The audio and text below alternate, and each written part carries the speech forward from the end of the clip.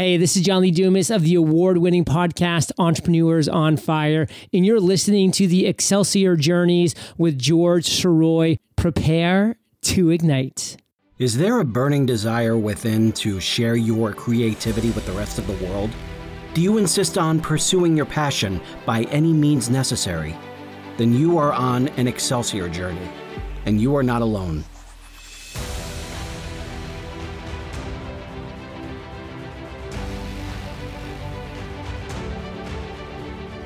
Welcome back to Excelsior Journeys. My name is George Sirois, and thank you so much for being here for over 70 episodes, talking with so many great, talented people, and there is no sign of stopping at all. I am so grateful to all of you for giving this show the sort of attention it's gotten. It just passed over 4,000 downloads over on Podbean. Just the fact that any of you are taking the time to listen to their story and really want this show to succeed means the world to me. So if you like what you hear, please spread the word. I really appreciate all the subscriptions, all the downloads, the comments that have been just amazing. Everything. This show means so much to me to be able to spread this kind of positivity to any and all creative people. We are all in some way, really kind of struggling to get our voice out, to be heard. And we all have our own issues that we're working through in order to make that happen. I'm doing the same. 2021 has been and 2020 have been obviously very trying for all of us. And for me, it's been just very creatively stifling, I would say. I haven't been writing much. I haven't been writing very well with this. And this has been just my real avenue of escapism. And the fact that you're all listening and enjoying it and telling friends about it, I've even seen videos on social media about it. It absolutely feels so validating. And I am thrilled to see that I am on the right track with this show. This show was born for one simple reason, because I just happen to know a whole lot of creative people, and I wanted their stories to be heard. And whether it was going to be on my show, whether it was going to be on someone else's show, I didn't care. I just wanted their stories out there. And after a couple of months of thinking this over, that's when I realized that the time was right for me to step into my own solo podcast and see what I can do. And here we are. It's a couple of years later. We're nearing episode 75, which is mind-blowing to me. That means this year we're going to hear episode 100. It just seemed like yesterday I was talking to Ryan Kasperzak from Hamilton for episode 50. But here we are. And this week we have a really interesting one. A lot of the guests that I've had here have been writers. Which makes all the sense in the world, considering I am a writer myself. I do belong to a writers community on social media and also in St. Louis, and it's very extensive. And there are a lot of great people in the writing community with a lot of stories to tell. I intend to keep on bringing in those writers to let them tell their stories. And if you are one of them, by all means, please go to he'sgotit.com/podcast and fill out the guest application. I will get to you there. It is somewhat backlogged right now, but I will be getting to you. And I really, really appreciate the fact that you want to use my platform in order to tell your story. So this week, we are going into a seminar that I took part in. If any of you remember, a few months ago, I was part of a group that 2i Publishing and Black Authors Collaborative have put together called Publish Me, The Business of Writing. And it was a really fun seminar that I got to take part in with several other writers of different areas. This time around, I was invited back to expand on what I do. And so you're going to be hearing the audio of Publish Me 2, Beyond the Writing, this week. So this is going to be a lot of fun. We're going to take a quick commercial break and then we'll be right back. And you're going to hear it's a very long webinar. It's close to 2 hours long. If you are an aspiring author, if you're really just trying to get your feet wet, if you're looking for some real kind of spark to get yourself in gear, if you find yourself kind of starting, but at the same time right now you're kind of stuck creatively, just as I am right now, then this is the seminar you want to listen to. Apologies in advance for any sort of audio issues. It is Zoom after all, and there were a few issues specifically with the host of the show. But I am very proud to be a part of this group. I'm looking forward to hopefully another seminar where I get to come back and expand even more on what it is that we do in this wonderful world of writing. So we are going to take a quick break. We will be right back after this word. Today's show is brought to you by Audible. Audible is offering our listeners a free audiobook with a 30-day trial membership. If you've never been an Audible customer and want to see what they offer, just go to www.audibletrial.com/Excelsior Journeys and browse the unmatched selection of audio programs. Download a title for free and start listening. It's that easy. Why Audible? Audible content includes an unmatched selection of audiobooks, original audio shows, news, comedy, and more from the leading audiobook publishers, broadcasters, and entertainers. And with this free 30-day trial, you'll have your pick of it all. You can hear books of all genres narrated by Jim Dale, Stephen Fry, Will Patton, Alex Hyde White, Jeff Brick, Neil Shaw, William Demerit, and even a few by me, George Soroy. So go to www.audibletrial.com/Excelsior Journeys and start your own 30-day journey with Audible today. Hello, everyone. Thank you. Hello, welcome everyone to Publish Me number 2, as we are going to go beyond the writing as the title says. I am Tony Two Eyes. I am the founder and owner of Two Eye Publishing, who is one of the organizers in this event. And I also founded and I am part of the team for Poetics University. And we are a university institute specifically for poets. It brings me great pleasure to welcome you to a second edition to this Publish Me, event series, if you want to call it that. And last time it was called The Business of Writing, where we kind of introduced you to some of the concepts and the things that's inside of the business of writing, or inside of the writing industry. But now we're going to go beyond and talk about the options. So without further ado, please welcome the other organizer who is representing the Black Author Collaborative, Ms. Dara Kalima. Hello, everyone. My name is Dara Kalima, and I'm really excited that you all have joined us here again. Some years ago, I started the Black Authors Collaborative with the goal of trying to create a network that was strong, a stronger network for authors to figure out how to do this writing thing. And so I get a lot of one-on-one conversations about how to do it, and I walk a lot of people through it, but I wanted to create a bigger way in which we can have this conversation. So I'm very grateful for Tony, who gave me the opportunity to sort of start that on a bigger grand scale, and then tapping into my Urban League network, because once an Urban Leaguer, always an Urban Leaguer. So I am very excited to have this event for you. So a little bit more of a backtrack very briefly over what we did last time. Last time we talked over some key items to find some things. We talked about what some of your publishing options are, whether self-published or traditional route. We learned the role of a literary agent, which we'll go into a little bit more today. We explored a bit more how one can get your thought to being published. So going from thinking about writing to actually making a book. And we also talked a little bit about editing, which we will also go into a little bit more robust this time as well. We challenged attendees to survey their resources and to see what they have and what they can do for themselves, and then also therefore decide who they need to onboard in their process with them. And we talked about a little bit about the cost, because this is a business conversation, so you can't talk about business if you're not talking about the dollars involved in that.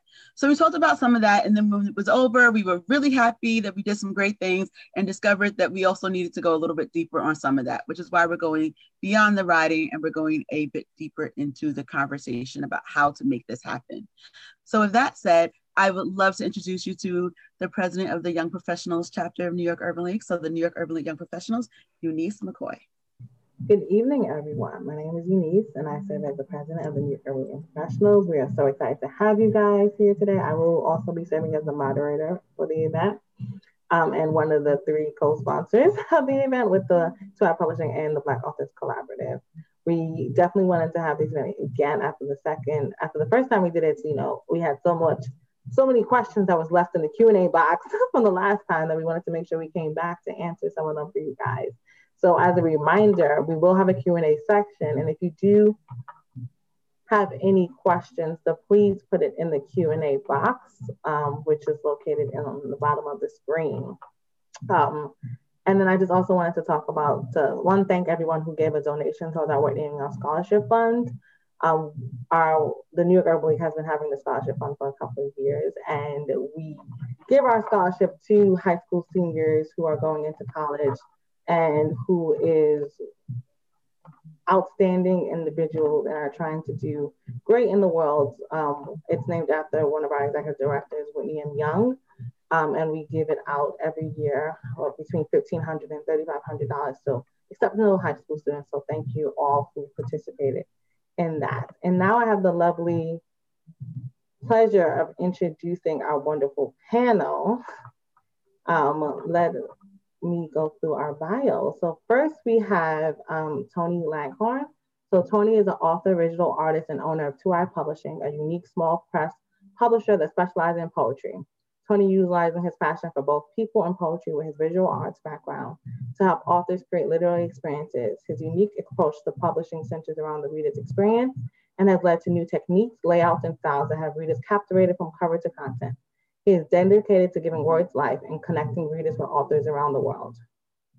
Dara Kalima is an author and poet from the Bronx, whose journey in writing has been an adventure since the age of 9.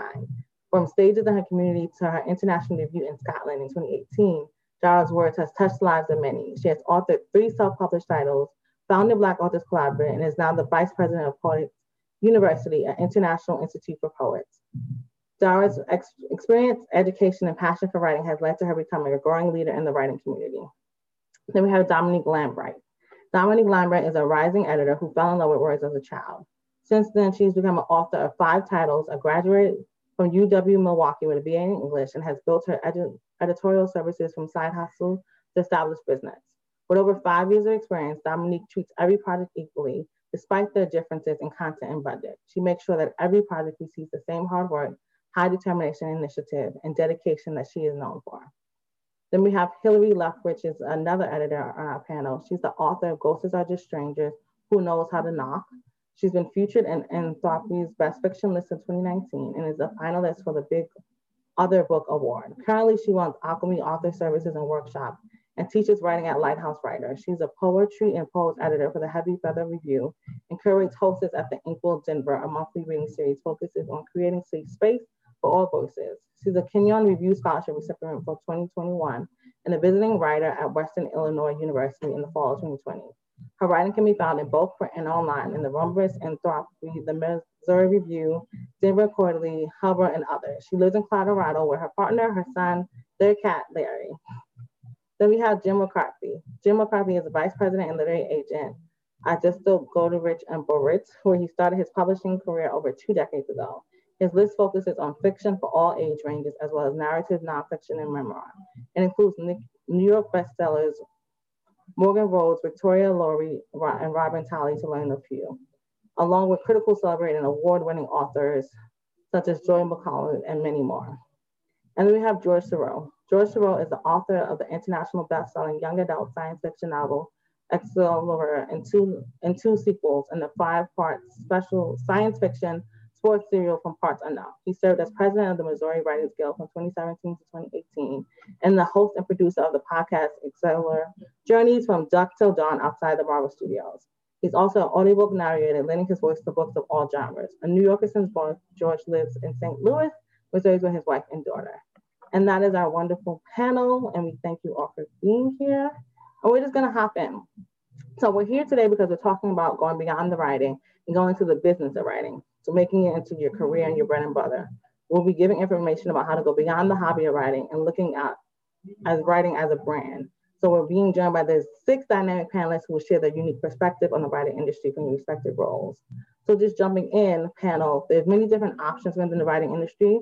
So can you each briefly share what has your career been in the writing industry and how did you get there?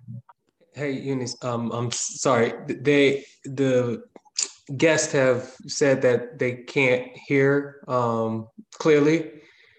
Can you ask the question again?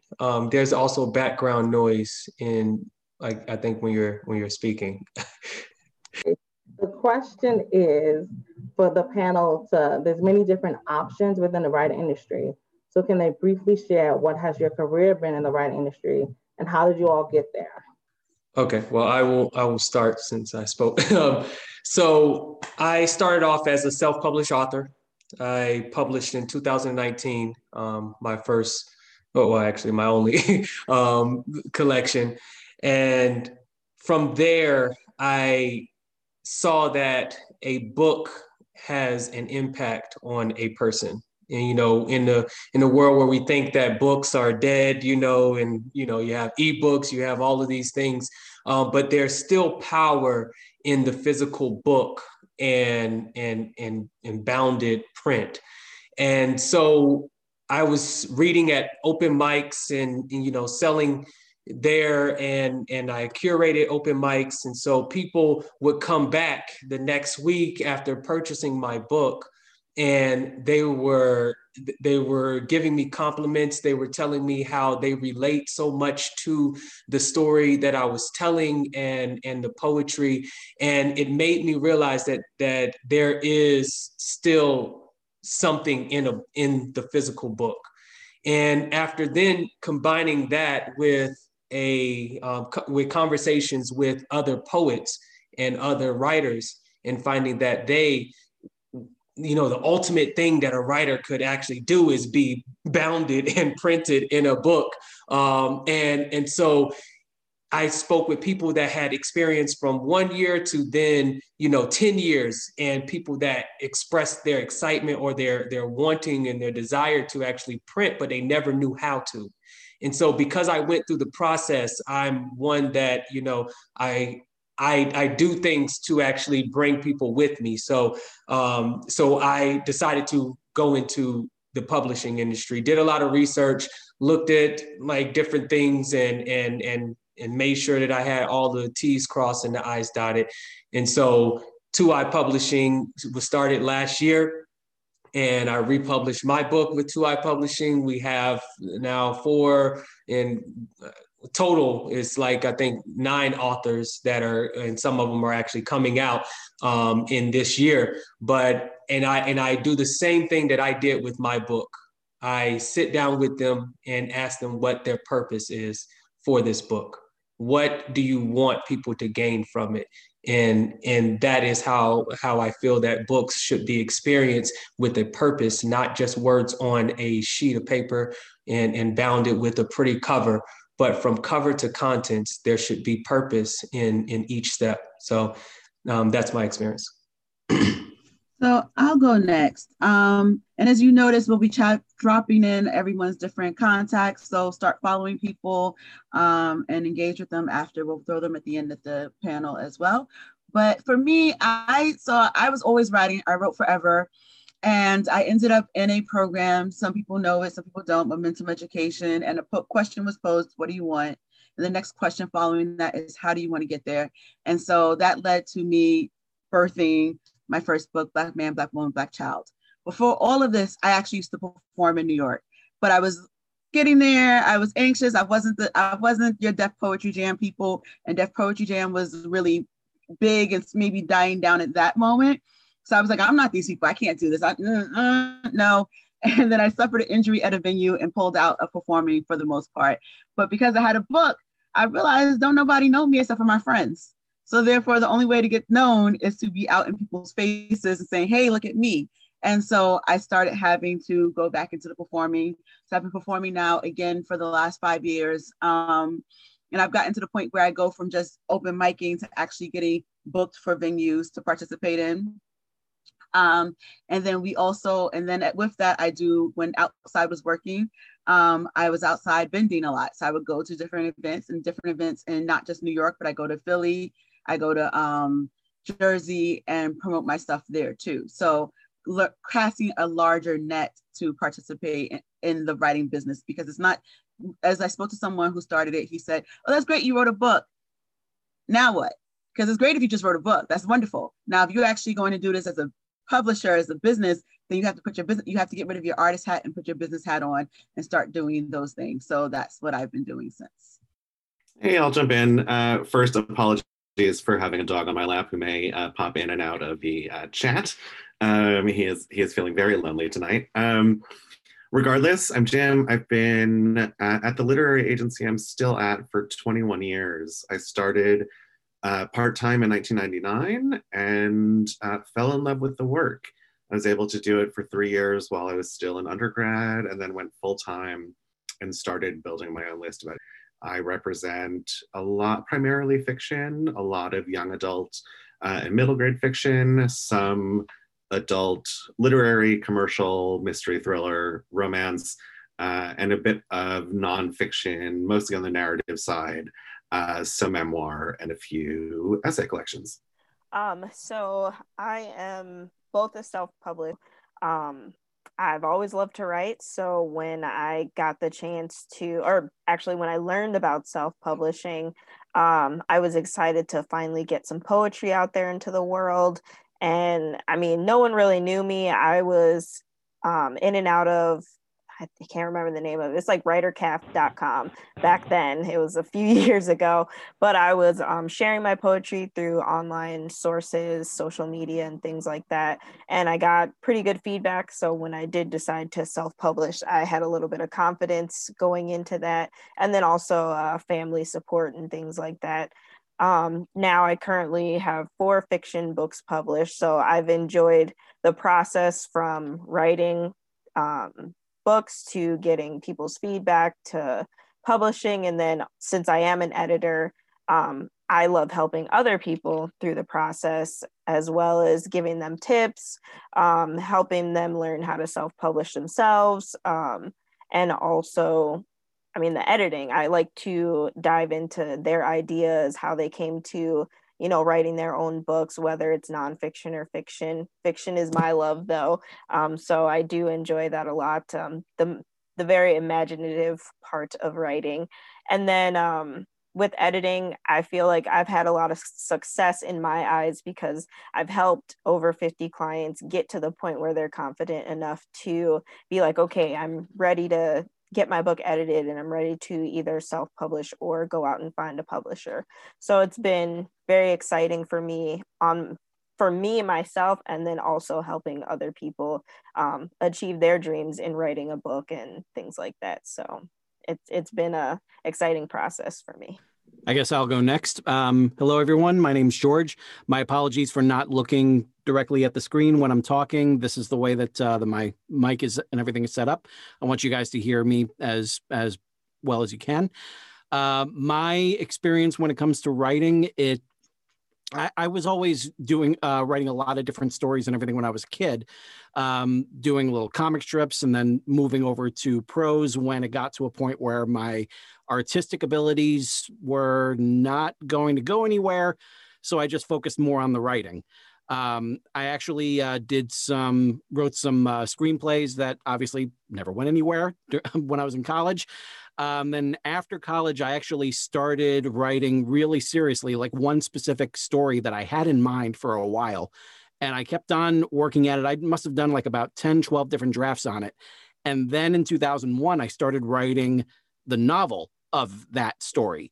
And that eventually became the original version, the first edition of my story called From Parts Unknown. And about 8 years later, when that one kind of came out and it died, because I had self-published it and my friends and family had gotten it, but then it never went anywhere after that, because this was 2002, and that was a time when self-publishing was very much still a stigma, where it was looked at as the last effort for people to get their work out. Oh, you had to pay to get it out. That was what they kept on saying. And that's where some people are still saying, but not as much anymore. And I realized that in about 8 years later, when I went ahead and self-published my next book, which would be Excelsior. And that one's gone through quite a lot of different twists and turns. It has been picked up by one small press, and then another one when the first small press went out of business. And this other small press that I'm working with right now, they not only have the third edition, which has gone through a lot of different changes of Excelsior, but they also have the sequel, Ever Upward. And then around 2011, I started rewriting From Parts Unknown when I realized that I didn't like it anymore, and a lot of the technology was outdated in the story. So I had spent several years basically rewriting that story from top to bottom, and it's now gone from a 234-page novel to this brick right here, which has, which is actually a 5-part serial, all put together in one volume. And just like what Tony was saying before about how an amazing feeling it is to hold your own work in your hands, that's what it feels like every time I pick up From Parts Unknown. Just knowing that it had gone through so many different twists and turns, and it's finally gotten to the point where I can finally say I am happy with this story. And in addition to having those 3 books out, I'm also working on part 3 in the Excelsior journey. Also a podcaster with 2 different shows, as the bio was announced before, and then between that and audiobook narrating, I'm having a blast being in this field, and I see nothing but great things for everybody here in the future. I'll go next. I'm Hillary Leftwich. I'm the founder and owner of Alchemy Author Services. I had a very non-traditional start in the writing world. I was a single mother, struggling with a son with epilepsy, working sometimes 3 or 4 jobs, just trying to make it by, and had always wanted to be a writer. So I found what little free time I had and managed to get some opportunities volunteer reading at various literary journals. And so I just became a reader at different journals and kind of saw the other end of the writing world, where people were submitting their stories. And I could see why some of them were being rejected from this side. And so that gave me a lot of insight into writing and what journals look for. And eventually, over many, many, many years, became an editor at a couple of different journals. And then I started writing my own stories, just little tiny stories when I had time, about all the different jobs I've had and taking care of my son and our experiences together, and published a collection last year, or actually 2019 now. And then I lost my job because of the pandemic last year. And for many years, I was helping to edit my friends and a lot of people in the community, in my community here in Denver, their writing, because it was just something that I enjoyed doing for them. And I decided, you know what, I'm just going to go for it and start my own editing business. I've had years of experience under my belt. I think I know what I'm doing. So I went ahead and did that. And it's been a journey for sure. It's been very interesting. And every day I'm so grateful that I'm getting work in. And my main goal really, because I've been in a writing world where I didn't feel like I belong. I didn't have an education. I was not an academic. I was struggling with a son, raising him by myself, and I didn't fit into this writing world that everybody hears about all the time. And I did. For a long time, I felt like an outsider. But I started going to open mics, and I started reading my stuff, and I found a really supportive community. And that's what I want to give back. I want to give back and help writers make their words the best that they can be, and not change the writer, not change the author, but to help their words and to help them get their words out into the world, because I know how important that is, and also how hard it is to do when there's so many obstacles up against you. So that's my main goal, and that's what I want to do.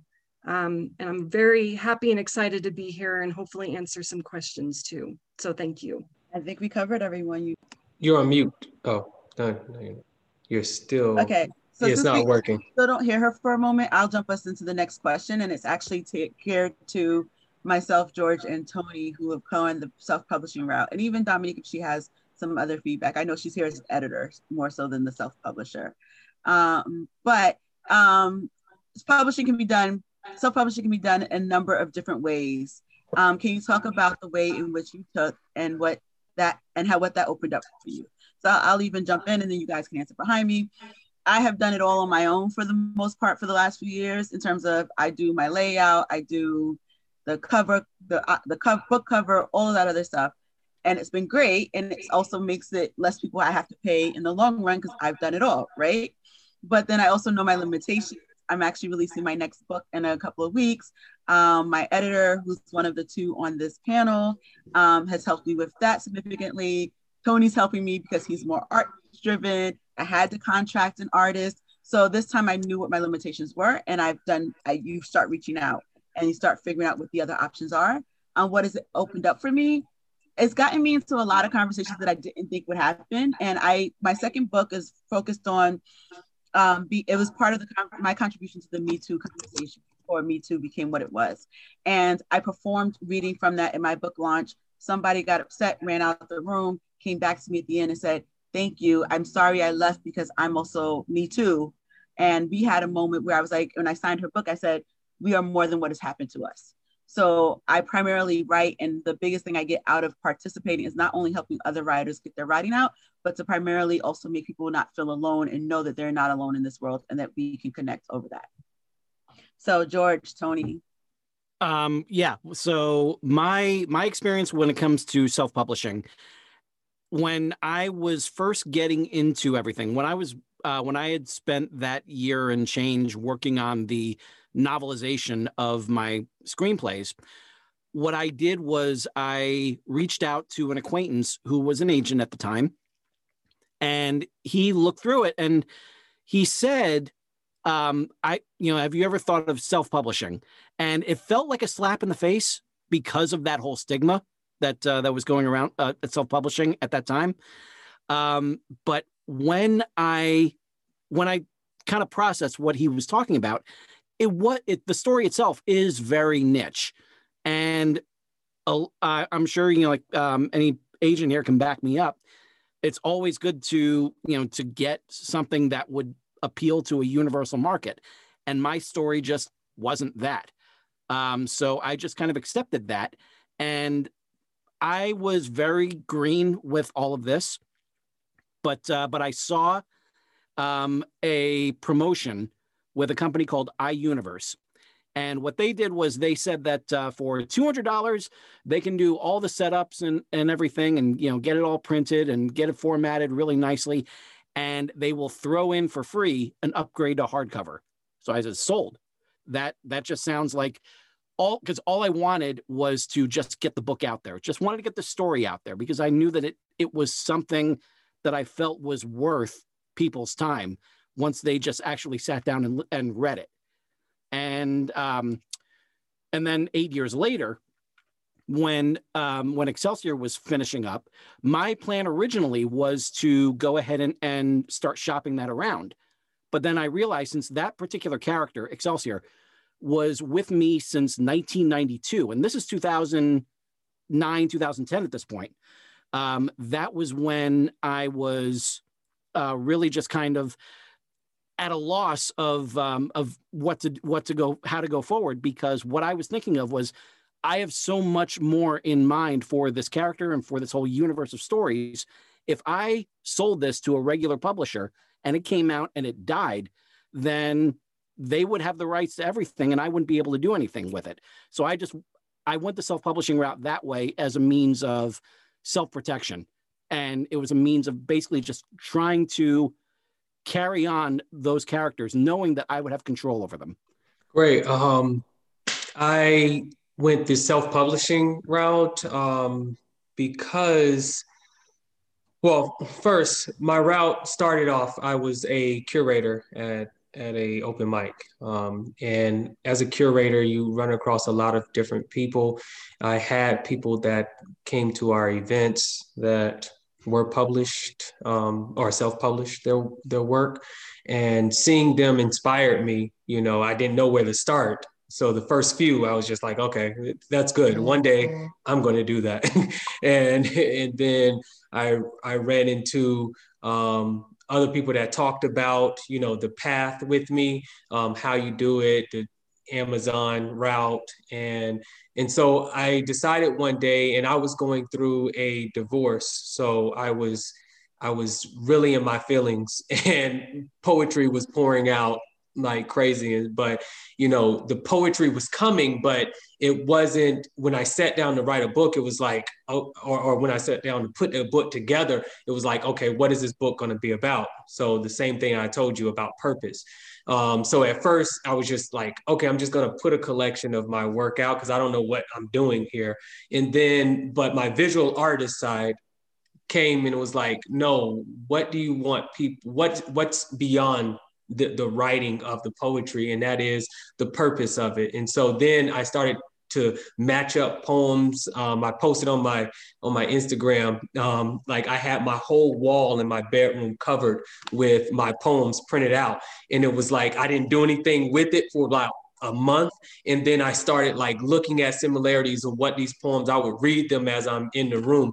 But I basically started to match them up. What are some similarities with this poem and that poem?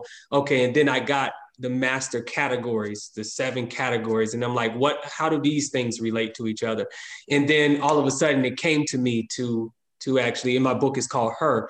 And I noticed that all of these poems were from different phases in my life. I had the puppy love type of poems. I had, in the marriage, the maintenance poems every holiday or whatever, and then I had these poems that came out after or during the trials and tribulations. And so then I saw that and I was like, okay, this is the message. It's to show love and its evolution and learn from my mistakes. And so then it got to the resolve of self-love was absent the whole time I was going through this. And so that was all a process. So one of the things that doing this allowed me to do, allowed for is the evolution of the process. When you sit down and you say, I'm going to write a book, or I have this collection and you want it this kind of way, you kind of restrict the process of actually growing the book, because that's how I see it. You actually grow the title, and all of these things just come out of the process. So that led me into publishing it. After I did it, I have also design skills. So I combined that with the software that I knew how to do. And I was like, I did an all black book. All my pages are black. The covers, but everything is black, and some other design elements that I put in it. So it allowed me that freedom to kind of grow the book. And that is the same process that I use inside of 2i Publishing with my authors. I don't sit down and say, give me your pages and I'm going to make this miracle happen. No, I sit down and say, what is your purpose? Have them as much as possible to get that experience of the self-published route of actually evolving the book, letting the book evolve. But I also am there with skills and things that they may not have themselves to help them grow. So it actually set me up to be able to give people, other authors and other writers, the experience of self-publishing in a small press organization or company. Okay, Eunice, are you with Eunice? can you hear me? Yeah, go ahead. There we go. Okay, so before we get into the next question, I actually want to launch a poll just to see in the room, like where is everyone at in their vital level and what kind of industry they're looking into getting into. So if you will look on the screen, you will see our first poll question about where do you fit into the writing industry? And we're just going to give a few seconds for people to answer. I see the answers are all rolling in. Okay, so it looks like more than about half of our attendees are aspiring writers. We have about 60% who are doing writing as a hobby. 3% is doing it as a career.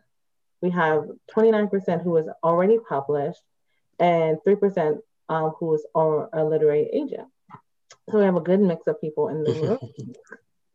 We glad to have you and to have you in this discussion as we tailor our things. And the aspiring writers is important for us too, because that's why we're doing this conversation, so we can help you guys formulate some ideas and move past and learn more.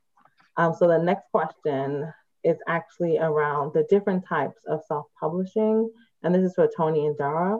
So we know that there are many different types of self-publishing options, like full and hybrid. Can you discuss the different options for the writers in the room and the benefits of each? Awesome. So I'll start with the full, and then Tony can pick up the hybrid.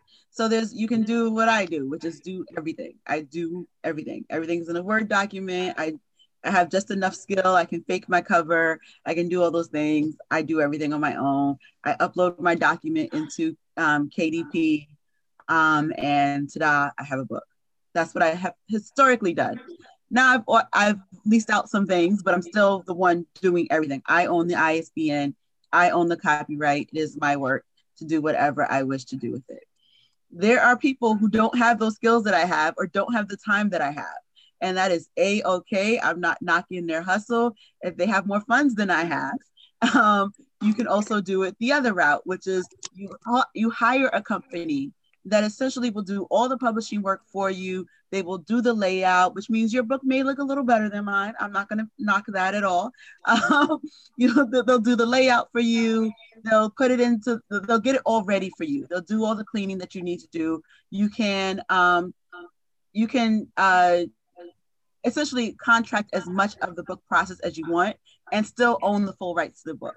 So there's companies out there that will walk you through it. And in the past, CreateSpace had a lot of people you can contract to help you through so that you can pull it all together yourself. CreateSpace no longer exists. KDP does. Their process is a little bit different, a little less hand-holding as you go through, but you can request anyone to do it. There's also companies that, like I said, there's companies that will do everything. There's a company like Wasteland Press, which actually one of Tony's writers used to publish out of. So she's going to be switching over to him completely. But they did her formatting. They put it all on Ingram Sparks, which is the other company, which is the main company that most other books actually go filter through at some point. So they put it on Ingram Sparks. They put it on Amazon. They did all that work for her. She just had to give them the text, essentially. They made it look pretty and made a great book for her. The thing is that she had to join with a contract. She had to pay them outright to do that work. And then the way it sounds that when she orders it, then now some places, like if you do Lulu, you have to order in a certain amount. You can't just buy one-offs. You have to buy a bulk. So that happens depending where you go. Some places will let you do it. You'll get a percentage, but no matter what, someone's eating into your funds. So there was a question about how much does it cost? It literally costs how much you have in your pocket and how much you want to spend. I have released these books with only really paying for my copyright, which is $50, and paying for my ISBN, and I bought a whole package. So $300, I could write as many books as I want to within my ability. But I ain't got those skills this time. And with all the things I had to pay people to do, I've this time shelled out $2,000. So it all depends on what you have the ability to do. It can be nothing. It can be thousands and thousands of dollars. I have someone else who's publishing her book. She's already $4,000 into this process. It can be whatever you have the ability to do. So again, just circling back to the beginning, look at what your resources are. What can you do and what do you need other people to do? And then that will tell you how much control or not control you have, or how much you need to bring in someone else. And Tony can talk about that hybrid middle ground part. Well, it's kind of I guess you covered all of the self, because the question was actually about self-publishing. But we did talk about, the question has the hybrid in it. It does, I swear. Yeah. So the hybrid comes into play when you're talking about actually working with a publishing company, usually small press. There actually are some medium press that will offer the hybrid, but it's all about money pretty much. So you basically, if you do a full work with the company, they're going to pay you a royalty. Usually it's going to be anywhere from 10 to 12%, to 8 to 12% of the retail net value of each book. So in the hybrid, what they introduce is, because the reason why you actually get the smaller portion of it, because they're putting up all of the upfront money to market your book, to distribute it. All you do is you write the book, you work with them, and then you go and you work with them to get the finished product. But your publishing agreement is you are allowing them to publish this book in whatever your agreement is. And so they are responsible for everything, all of the costs and everything like that. It's kind of like how the music industry is, if you get signed, you're not paying for your album anymore after you're signed. Someone else is taking the risk on you, and they're investing in that project. So that's the same way. And so with the full, you don't pay anything. They pull you in, they publish your book, and then they make the profits. They send you your check every 6 months. The hybrid is where now you take a little bit more of the cut, because you're going to split the cost. So you may have to pay 50% of the cost in the beginning to actually publish your book, to pay for the cover. You may have to, pay for half of the editing, but in the end, you actually get 50%. They range based off of the company, but the more, I guess, popular one is the one up is the 50%. So you get to share 50% of the royalties of the book sales, but you also pay 50% of the price. So you're going half and half with the company. And so that's kind of the hybrid. It's a newer version. I'm actually trying to figure out how to actually incorporate that into my company so that I can help out self-published authors that may not be interested in just the traditional, switching over completely to the traditional route, and maybe meet them halfway. They invest the money in, into the project, and they reap more reward. So it's like, how serious are you about your writing? The easy route, the one with less risk, you produce a product on your own, you do everything, or you can have assistance and you pay half, or you can go the full route where you actually have a team of people working for you, and that's a full publishing contract. So that's those options. Okay, so I'm going to pull George into this conversation right now. Mm-hmm. And George, you have previously self-published, so and an audience member actually asked this already. So does self-publishing limit your ability to have your book or your manuscript picked up later by a publishing house? And then the second part of the question, and anyone can answer that, is that the definition of previously published changes for different things, and sometimes being previously published can be a hindrance on you trying to publish your work. And some companies count social media publishing and literary journals as being published. So how can social media, being published on social media and you putting out your work on, like, sharing your poem on Instagram or Facebook, hinder you as a writer? So George, about being self-published first, and anyone can hop in for the second part of the question. Yes, I can definitely talk about the question, did self-publishing limit your ability to have your manuscript picked up later?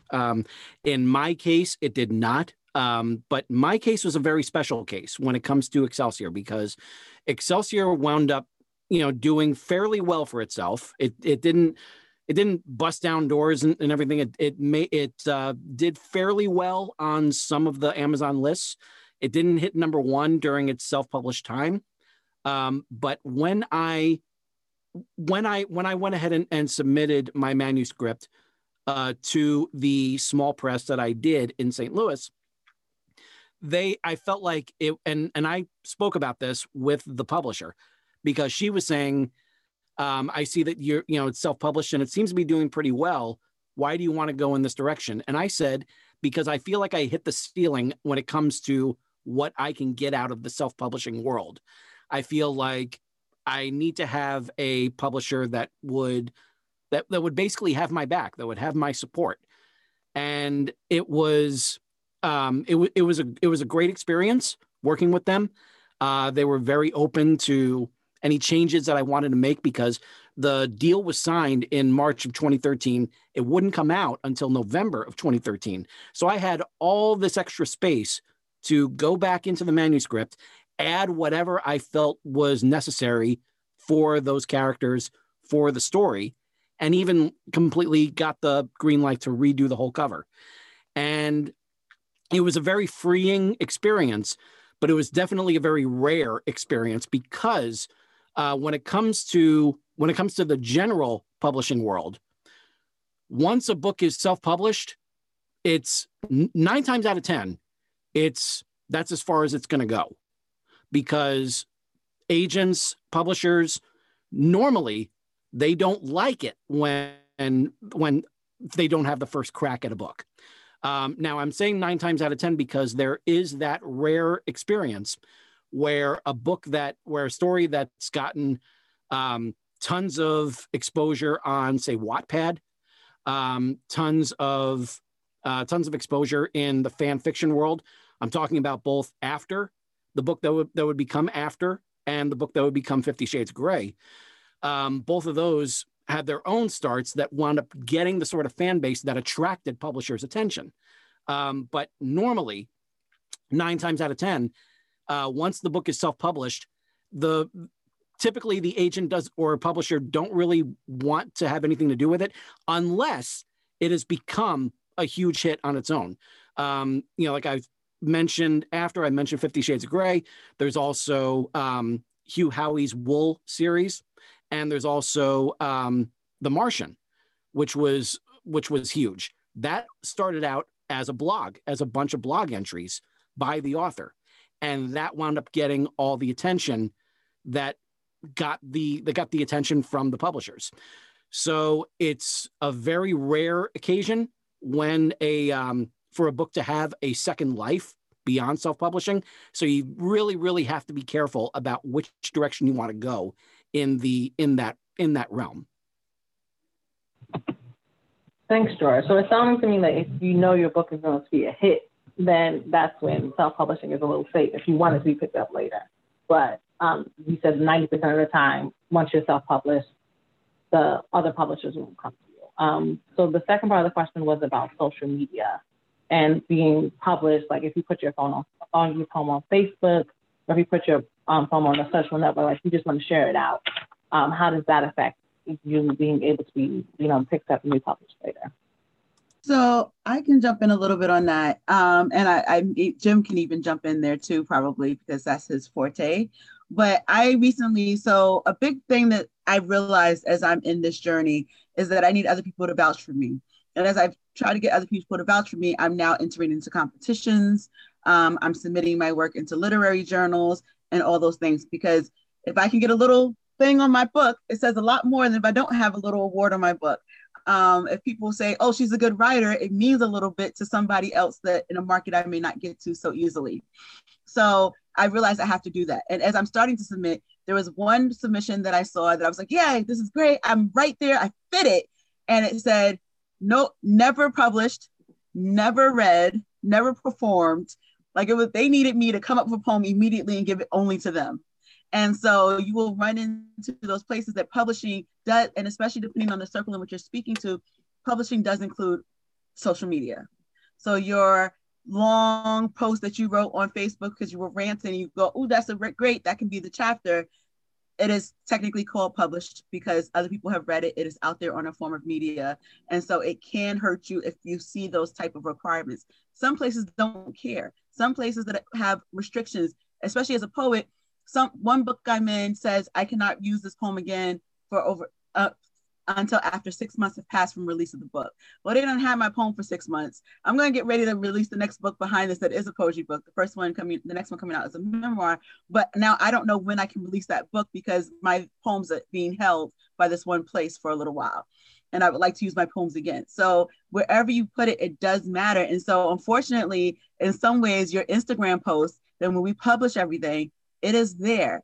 And part of it is like, you know, somebody saw it, took it, and now you can't prove you have rights to it, or you can't. There's ways that people don't want to get into. So you have to be careful. If you know this is a dope piece or this great book or wonderful piece of writing that you need to get somewhere, you need to get it to where it needs to go, and you don't need to put it publicly to everyone else first. But that's me. Jem, what do you got to say? Yeah, just jumping in as sort of the voice of traditional publishing. It's a moving target right now. I think that, you know, George is right that for the most part, if a book has been self-published, most publishers and most agents aren't looking at that book as something that can then be republished by a legacy publisher. But that author is someone who could be published. So I am very open to self-published authors for new work that they're doing, whereas I'm more reticent to jump on with something that's already been published, just because and sort of like Dara said, you can only make a first impression once. So new material is only new the first time it's published. So it's about sort of striking that balance and publishers finding what they think is most marketable. In terms of, you know, poetry is such an interesting space right now in traditional publishing because there are a lot of poets becoming famous on Instagram. I think a lot about Rupi Kaur, who is one of the best-selling authors in the country and got her start entirely on social media. You know, the question is how much exposure can you get? If you are so successful on social media in self-publishing that people are following you, then traditional publishers will still be interested. If things are released to, you know, little or no acclaim, it doesn't mean you're not going to be able to be published traditionally again. It just means that particular work probably won't be what publishers are looking to publish from you in the future. Thank you. So now we're gonna move past and go to the other side of the writing industry. So past just the writers, but to the individuals who help the writers get their work out. I want to bring the editors into this conversation, and then Jim, you guys will moderate that. So first, I'm going to launch another poll to the audience about what are the different types of editing services that editors provide. Does anyone know? So the question is actually, what is not a type of service that the editors provide? So of these, one of them is not something that is provided. And the answers are rolling in. And everyone is, you know. Wow, this is interesting. Yeah, the answers are literally all over the board. This is kind of amazing and interesting. So just to understand, it's what is not a type of service that an editor provides. So these are one of these SAT questions that you'll get wrong because you read it fast. Okay, so seems like the one that people don't think is provided is better reading and evaluation editing. So Hillary and Dominique, which one of these services? I don't do character editing. I do everything else though. Yeah, character editing is, I've never seen any editor just do character editing. You don't isolate one character and be like, yo, he needs to have. I guess, if you wanted me to. Right. You know, we might say that character needs a little more depth if it's a main character or something, but we're not just going to look at that one character. Yes. There's a hop through in there about the editing, the character editing. It's not done by the editors, but all the other ones are done. So now getting into the questions for you guys. So this is actually a quote that I actually pulled out from Lovey, who is publishing her second book. And on Instagram the other day, she was talking about different things. She's the author, writer, digital strategist. And then she said, write by yourself, edit by counsel, and give draft 1 permission to be poor, but draft 2 can be good. Because draft 1's job is just to exist. So as editors, you know, draft 1 is what you're given. And for writers, you know, getting the words on the paper is actually a really hard task to do because, you know, they're thinking about everything they want to say and they want to make sure it's perfect. But then when you get the book and you get the manuscript or whatever they're trying to provide to you, can we talk about the different types of edits that you're doing to the book? And then how do you know from the different type of edits, what does the writer need? And then why is it important for these writers not to be their own editor? Why should they be hiring your services for them? I'll go first. So there is light, medium, and heavy editing. So the recommendation is to not give your editor your first draft. And that's because, one, you probably are tired of looking at it. So you're like, okay, I finally got it done. I'm just going to hand it off. Don't do that, because you need to read through what you wrote and you need to know if there's anything that you forgot, something that doesn't belong there, but take a break from it first. That way you can go back into it and be like, oh, okay, in this scene, you know, this wasn't supposed to be here. Or you might realize, oh, well, I took my book a completely different way than I originally thought it was going. So you need to be able to go in and read your own work and know what belongs and what doesn't. You don't want to give your editor the first draft, because when we get done with it, you might be kind of mad. So definitely go through it. I would say 3 times before you give it off to an editor. That way you can look at the bigger picture and then go scene by scene and go through those and see what's there, what isn't, and things like that. Because I have had clients who I've gone through, they gave me their first draft and they're like, wait a minute, I didn't add that part I thought was in there. It's like, well, did you read it over? And they're like, no, I just gave you my first draft. Because people have gone to writing workshops and they were told, oh, well, just write the book and hand it off to your editor. That's not good. And for me, I have conversations with people on the phone to kind of figure out what their book is about, what direction they want to go with their book. Sometimes I have outlining sessions with people just before I edit it, because I might get someone who's like, okay, I wrote the book, I'm not sure if it flows well. And so I want to do an outlining session with them so that I know when I go through, it's like, okay, this is what's supposed to be in chapter 1, this is supposed to be in chapter 2. And if that's not the case when I go through it, I can make my suggestions and recommendations, or maybe help them restructure their book if that's necessary. So during the consultation that I have with people, I offer free sample edits, and that's how I know what kind of editing they need. If I go through, I do 10 pages or less. So if I go through those 10 pages and in those 10 pages, we got red marks everywhere, they probably need a developmental edit. And more with nonfiction, sometimes it just might be the flow of the book, not necessarily character development or things like that. So it's different ways to go about it. Usually through those conversations, I can help them determine what kind of editing that. Yeah, and I agree with everything Dominique said. And I highly suggest if you can, just become part of a writer's group if you can. That's a great way to get feedback, free feedback on your writing. It's not going to replace an editor, of course, but I've been lucky enough to be a part of a very successful writing group that's really helped me out a lot.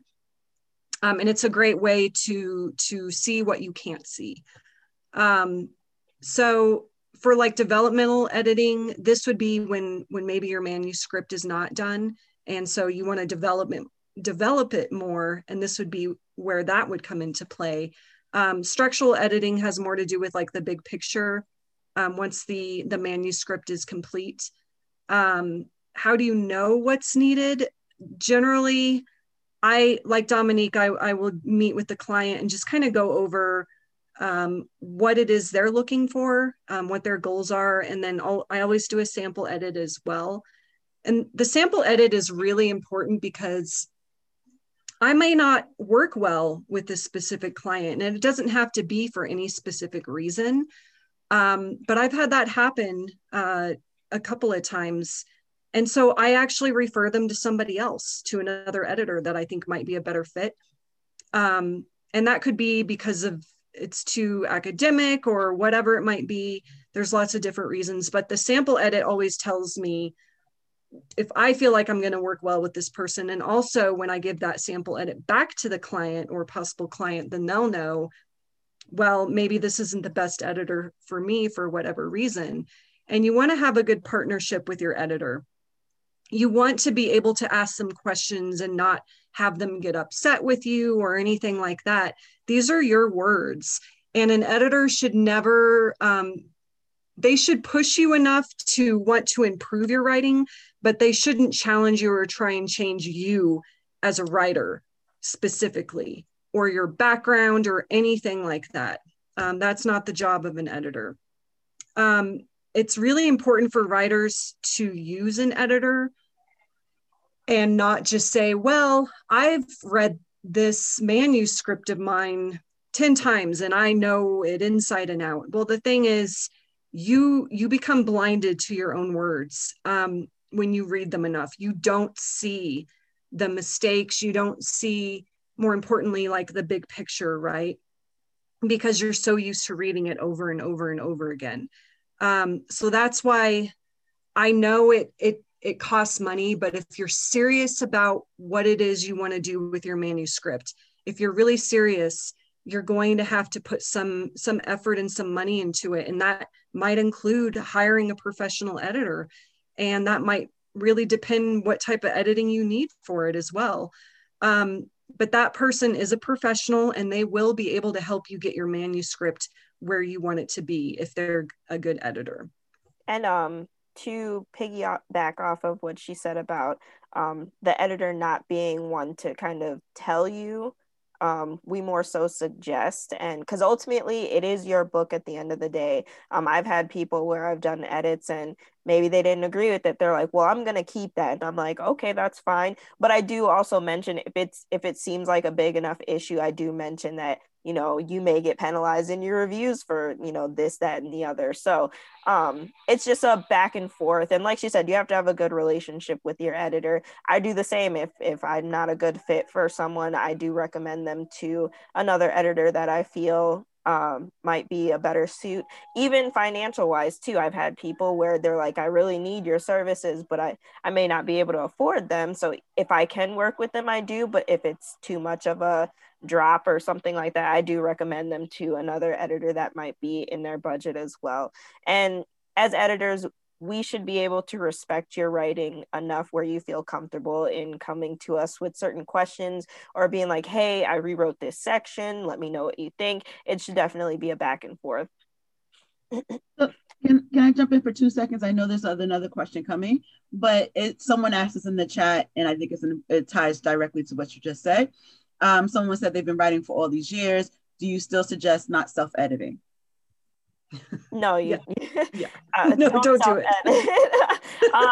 So I mean, like, well, I was going to pivot to, before you answer, Dominique, the question actually is, the person is an editor themselves. They've been doing the editing professionally as their career for a few years. Now they're also trying to become a writer. Should they get another editor, or because they have editing experience, can they edit their own book now that they're turning into a writer? I'm a writer and an editor. I do not edit my own stuff. I think it can be a plus, but you definitely should at least get a proofreader if you're not going to get a developmental editor. I've done the self-publishing thing, and I also have been under a small publisher. And even with that small publisher, you know, she was happy that I was an editor. She may have paid a little less to have someone else edit my book, but I still had an editor for my books. And it's also interesting. as being an editor and then seeing someone else edit your work, because you're like, oh man, I tell my clients this, but I completely miss this in my own writing, and that doesn't discredit us as being editors. It's just like Hillary said, we get so used to reading our own words that sometimes we can't see it, or, it's so close to home for us and we're biased, it's like, okay, well, I want this in here. That makes sense. And then someone else might read it and be like, wait, that doesn't make sense. You need to go and do this, that, and the other. And then also, my publishing experience was decent. I did move back to self-publishing, but also I was lucky enough to, with my second book under that publisher, she did not get an editor for me, but I was lucky enough to have that book published through her. And I actually got a comment as a review saying I had like 0 to no errors and things like that. So, I mean, I was happy with that, but I do still recommend even editors should have an editor. Thank you. So now, kind of pull Jim into this as let's talk about being a literary agent. So we've been talking about writing, we've been talking about editing, we've talked about publishing, but the literary agent also fits into this equation. And before we ask the questions for you, we have our last poll question tonight, and to see from the crowd, what do you think is the best way to get someone like Jim to be a literary agent? I'm just gonna say I know Jim personally, so bribing him with cookies may work, but I don't know. I haven't tried it yet, but that's specific just to me. That just may work. Okay. Which kind of cookies, though? Pretty much any. The Keebler Elves, in any one of those. Okay, so most of the audience said that the best way is to submit query letters to many agents and then see, which one you land on. From my research, you said there's like 2 main paths that people take to get picked up by the agent. One, the first is the regular process of they write a book or they write their proposal and query, and then they send it to the different agents when they're ready to be represented. And then the agent will then send your book around to be published if they, become your agent. The second method being that if you are like an established writer based on your public work, maybe your blog, and you have like a huge following, you have different things that the agent like notices, that they will reach out to you as a writer to ask to represent you. So one, as an agent, what one of these methods do you usually go by? And what advice would you give writers who are looking to find an agent? As well as how does this fit into the process? Sure. So in terms of sort of you sending queries versus me going out and reaching out to someone, especially on the fiction side, you probably are always going to have to go out and find an agent, which means going through the querying process. And I'll talk a little bit about some websites you can look for information on who to query. In terms of agents reaching out to people, that tends to be on the nonfiction side, or if someone becomes quite famous for something they've written, then we might reach out. I know a lot of friends on Wednesday were frantically scrambling to find Amanda Gorman to see if she was published already or represented. Everybody wanted to publish her book. She had already sold it. She already had an agent. But it's that sort of, if you get a lot of acclaim and we know someone's going to be able to sell copies of your book, then we reach out. And a little bit just on sort of what the role of the agent is. An agent is never paid until you are paid. We receive a commission, which is a percentage of your earnings, but it only happens once we've sold your work. So you should never pay an agent out of pocket in any circumstance. And what you get for the commission is someone who is essentially on your team. The role of an agent is to edit your work to the point that they believe they can sell it to the best of their ability, which doesn't mean editing it so well that it's ready to put a cover on and release it, but editing enough that when we send to publishers, they see the path forward and they see the audience for it. So the agent is your editor. They are your advocate. They are the ones sending your material out, negotiating your deals, making sure that you are well treated and handled by your publisher, that you're getting the attention you deserve, that things aren't going astray. And most importantly to me, as someone who looks to work with people very long term, your agent is your advisor. You're someone who you're working with not just to sell one book, but to really find a partner for your career, who can tell you what to work on next, how long between projects, who can, give you advice on whether to change genres, whether you might want to consider a pseudonym, whether, you can write for, picture books and adult fiction and a memoir. It's, it's, my job is really just to sort of help people get through the publishing process, which is very difficult, as unscathed as possible, and hopefully build the best career that they can. In terms of finding an agent, I'm going to send the names of 3 websites to the chat. Query Tracker is a free website where you can look up any agent and get information on how quickly they respond to queries, and also a lot of information on what they're looking for and whose work they've sold in the past. Manuscript Wishlist is a website where individual agents can choose to go and talk about what they're looking for. We might have, authors we wish we represented alongside authors we do represent, what we're most looking for that we're not seeing at a particular moment. And then Publishers Marketplace is a paid site. I think if you've done all of your research on the free sites and you want to do one last pass of who you're going to, it can be great to do a 1-month subscription to Publishers Marketplace if you can afford it.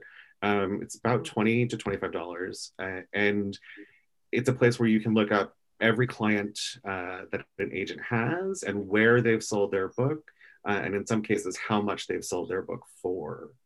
And in terms of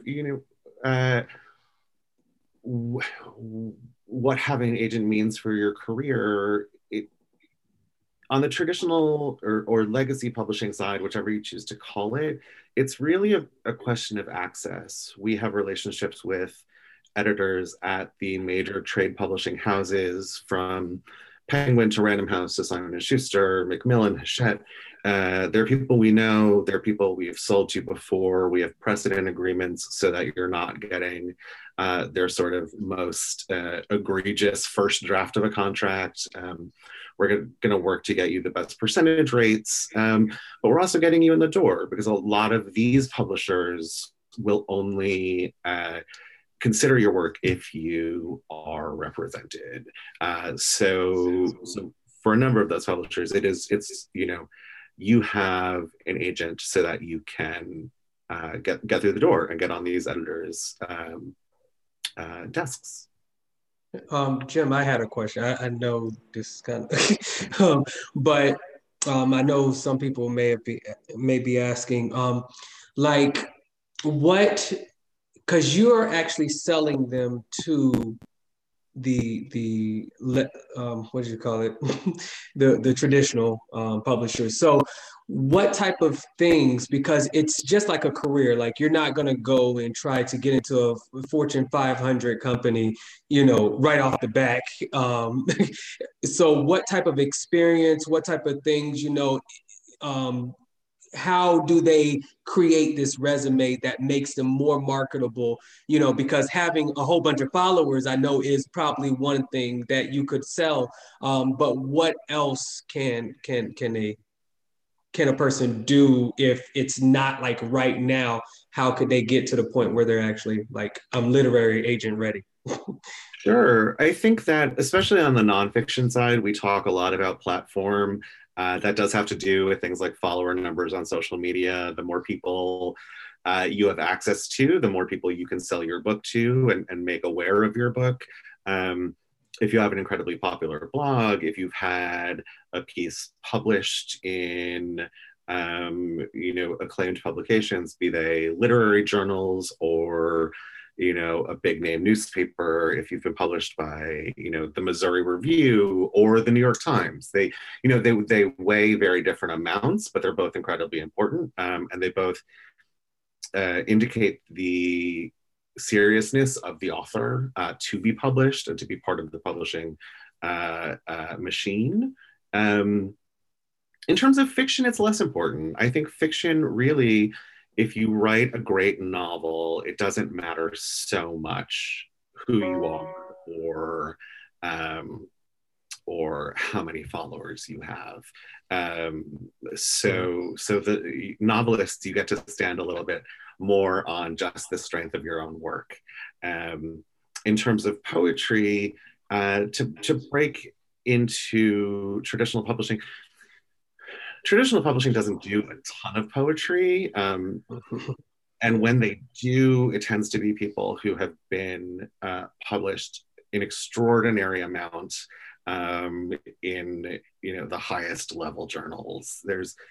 Or they're incredibly famous. So you have kind of like Ruby Kaur, who brought hundreds of thousands of Instagram followers, or you have I suddenly can't think of a single famous poet, or you have like a Jericho Smith, who's been published in the New Yorker, and is getting out there that way. So it's tough. It's poets, I feel for you. It is an especially difficult part of the business. Thank you. You're welcome, Dara. But yeah, that is another area where I just wanted to point out one of the things that you said, because it was something that I mentioned that I want to go into, but the fact of building up your resume, because a lot of people that are here are probably like, okay, my goal is to write a book, and one of the things that I tell my authors is that, book sales, and that is not the focus here. The focus is your brand. So you write a book, but you are actually a brand, a walking brand. What you're offering to someone, no one else will give it to them in the same package with the wordplay, with all of the things that you do. So it's important that you look further out, look at how far you can reach further than just publishing a book. But like George has a podcast, that's part of his brand, and so you mentioned being inside of publications and also journals. So I think writing, when you're talking about the business of writing, it's not about writing a book per se. It's about your brand as a writer and how you can reach out further than just the book. And I tell my people all the time, I was like, Jay-Z, Beyonce, just as an example, they don't have to make music anymore because their brand has reached so far out past music that they can just, play with music now, just as I'm going to drop this and watch the world go crazy, So it's something that you should think about, not only writing as an author for one book, but writing as a business. So I that was a leading question to get to that resolve. And I thank you for answering that. That was actually great. Awesome. Yes, we're actually going to hop into pricing and finances right now. There's a lot of questions in the chat to you. So let's talk about finances, because although writing can be a passion, it can also be responsible. For book sales, I know you just said it's not all about the sales. Different book types often get you more money. So it's been said that hardcovers with authors the most money in terms of profit, followed by ebook, audiobook, and paperback. So what should authors be considering as they go into publishing around cost and finances, around types of books, around types of services? In the chat, we do have some questions about, the cost of editing. What's the service prices for editing service and how are they being billed? Jim, you also answered around the percentage that literary agents get. So I don't know if it's easier if I say, I just got $1 million book deal. How do we break down these prices to get the editor, to get the agent, to get the publisher, to get the cover art? What am I actually going to walk away with? If that's easier to talk with $1 million figure and break it down for the authors, let's go there. Um, uh, are we talking about self-publishing, or are we talking about like, because the prices change depending on which He one set you us go. up really well for Jim to start answering this question first. We'll start with Jim and then work our way backwards. Okay. So in traditional publishing, you are paid in advance against future royalty earnings. So I mean, $1 million is quite the rare number, but a very exciting one. So say you had an agent who charges a 15% commission, that means $150,000 would go to the agent. And then beyond that, you're not in traditional publishing. You're not paying for your editor. You're not paying for your cover. You're not paying for your publicist. You might have paid for an editor to go over your work before you sought out an agent, in which case that fee you would bear. But your editor at the publisher is someone who is part of the sort of lump sum that they're paying you. You are entitled to their work, and to a copy editor and to a cover designer. All of that is sort of part of the package. So the great thing about traditional publishing is that it all sort of comes, wrapped in a bow. Well, I shouldn't say terrible, because I'm here, representing traditional publishing. The potentially negative side of traditional publishing is that you give up a lot of control.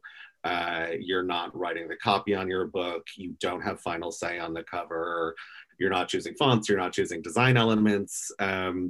And you don't really know necessarily exactly what your publicist is doing. So it's the trade-off. You don't have to think about all of these things.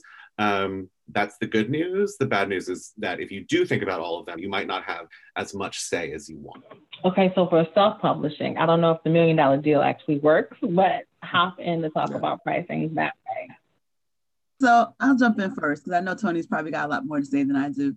But I'm just going to reiterate sort of what I said before, in that it really just depends on what you're willing to spend. What can you spend? What do you have to spend? And how much skill do you have? Because I started this and I literally was messaging a friend and I was like, how do I do this? Can I use this for a cover? He said yes. And I just redrew that picture 1,000,000 times. I put it on Amazon when it was CreateSpace, and they said, oh, your image is low quality. I said, bet, I'm gonna go make it darker and better and see if that works. And that's how I got to my cover. That's how I got to where it all happens. And then I put it in a Word document, but I have some cheats in my book that I don't recommend. And even I just helped edit someone else's book that just got released. And when I helped format her book, I couldn't cheat the same way, because for my book of poetry, I can play with margins and not adhere. Her book, it required a different skill set than that, because her book had a lot more prose in it. And so the margins not aligning up would be a lot more obvious and would be a lot more tell that it was self-published. So it is, again, who can you pay to do that? And I have people right now, my cousin just released her book. She used the company to make it an ebook. They're hitting a price that she can't afford. And so I said, great, go to Fiverr. They can probably do it a lot cheaper to format it to the ebook, since you have everything else done.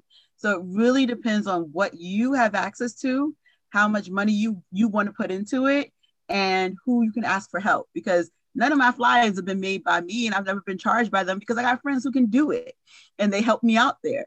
So there's different, who do you know? And what I've learned in the last year more than anything is you have friends who can do things. And I'm not saying ask your friend who can edit if they don't have a degree, if they don't know how to put words together, if it's your homegirl who I want to read it, that doesn't count. But if you have people who have those skill sets, who love you, who are willing to also step in, ask for them, because that's how you get all of these pieces together. So you can do it on almost no budget. It will cost you to buy ISBN. It will cost you to copyright. After that, the sky is the limit on whatever your budget is.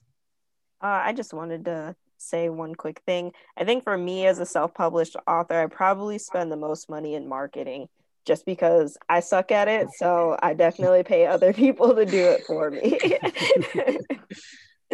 I also wanted to, she just said ISBN. That is the thing that's on the back of the book. It's like your social security number for your book. You can get one free through Kindle or usually any of the places that you go to print your book, self-publish. But it means that you and someone else, they basically have the publishing rights in a way. I guess it's some kind of like small print type of thing where, you can't move that book, over to a publishing company without changing the format or changing something about it and having a new edition. So you want to buy your ISBN number so that you have that control over that your book. And that's $85 if you buy it single. So that's, that some people say, okay, I can get it free. And I don't know, it's all about what you plan to do. So if you're doing this as your purpose, again, going back to that, if your purpose is to actually be serious about your career as a writer, and think of yourself, I always say it as well, you are a business. You own your time. Even when you go to work, all it is a contract between you and your employer. And so a lot of people get into the, regular day-to-day life and it's like, oh, I hate going to work, but really that's your contract and you have ownership of your time. And so you give that time to them. You can go and get another contract with anyone else. So just in the same light, you are a business of your time. So this is a product that your business is actually producing. So do you have the means to actually invest the money to do it the professional way?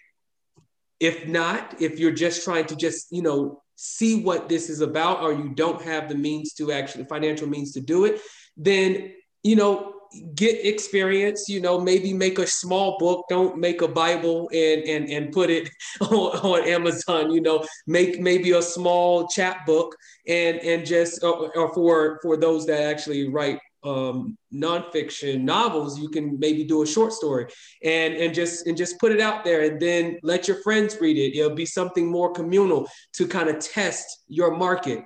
Then you get feedback. Like this is great, and you kind of get experience inside of the industry. But when you're looking at going the route of a small press, I know Jim was saying that, you don't get control over a lot of different things.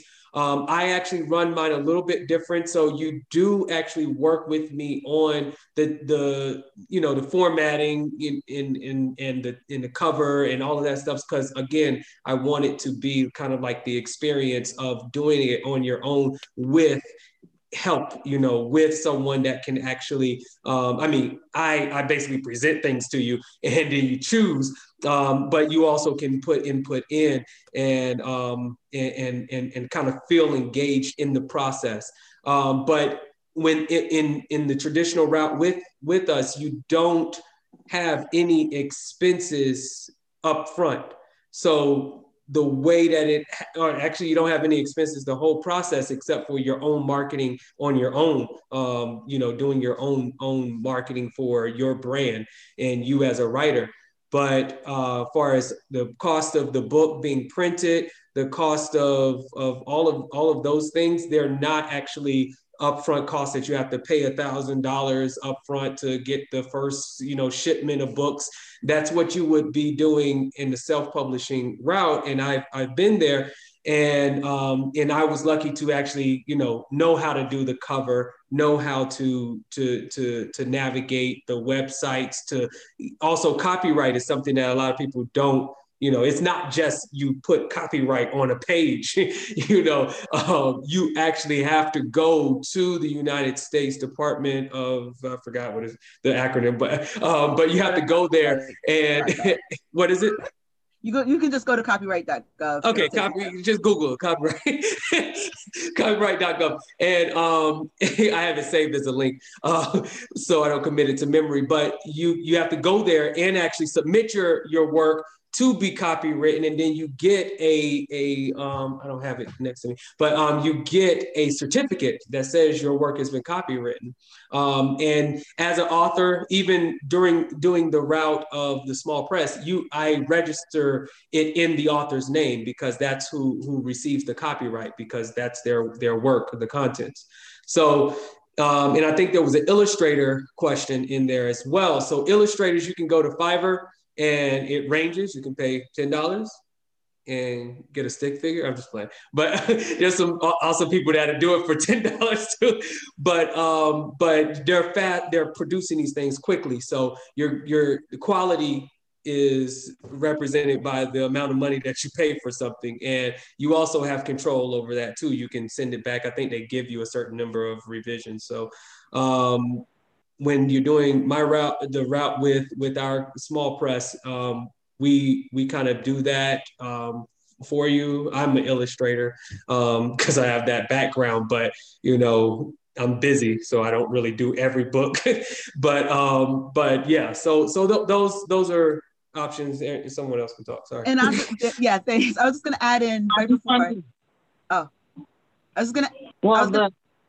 you talked, Dominique and Hillary, about editing prices, he wanted to know, is it by page, by hour? Just talk about that for them. Okay, so I'm gonna jump behind Dominique's other point, and then I will stop talking.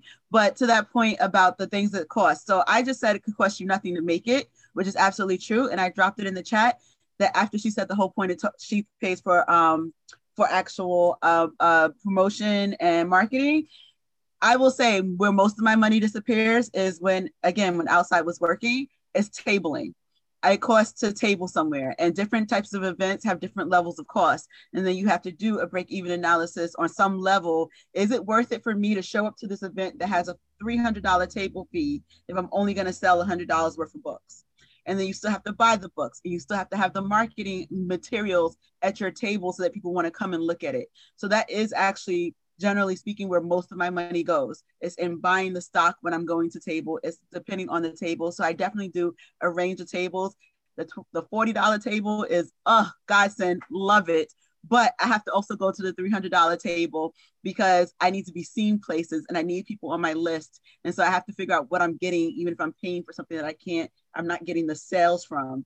I still need to be seen, and those pictures mean something to somebody else. So it means you take a picture, you do a thing, and people are like, oh, you were there. I need to go buy your book because I forgot to go do that. So, or you get my mailing list exponentially has grown because I was tabling. So there's a lot more people I'm touching that I would have touched before. So again, your prices comes into, you may not be paying initially, you are paying in the long run. And I would just argue, while Tony and Jim will say that you're not paying anything, you're paying a whole bunch of people to do the work for you, and you get what they pay you. So you just have to decide, what do you want to own? Do you want to get all the money that's coming in from your book specifically, or do you want to get the money from, or do you want to let them do all the work and then get whatever they want to give you at the end?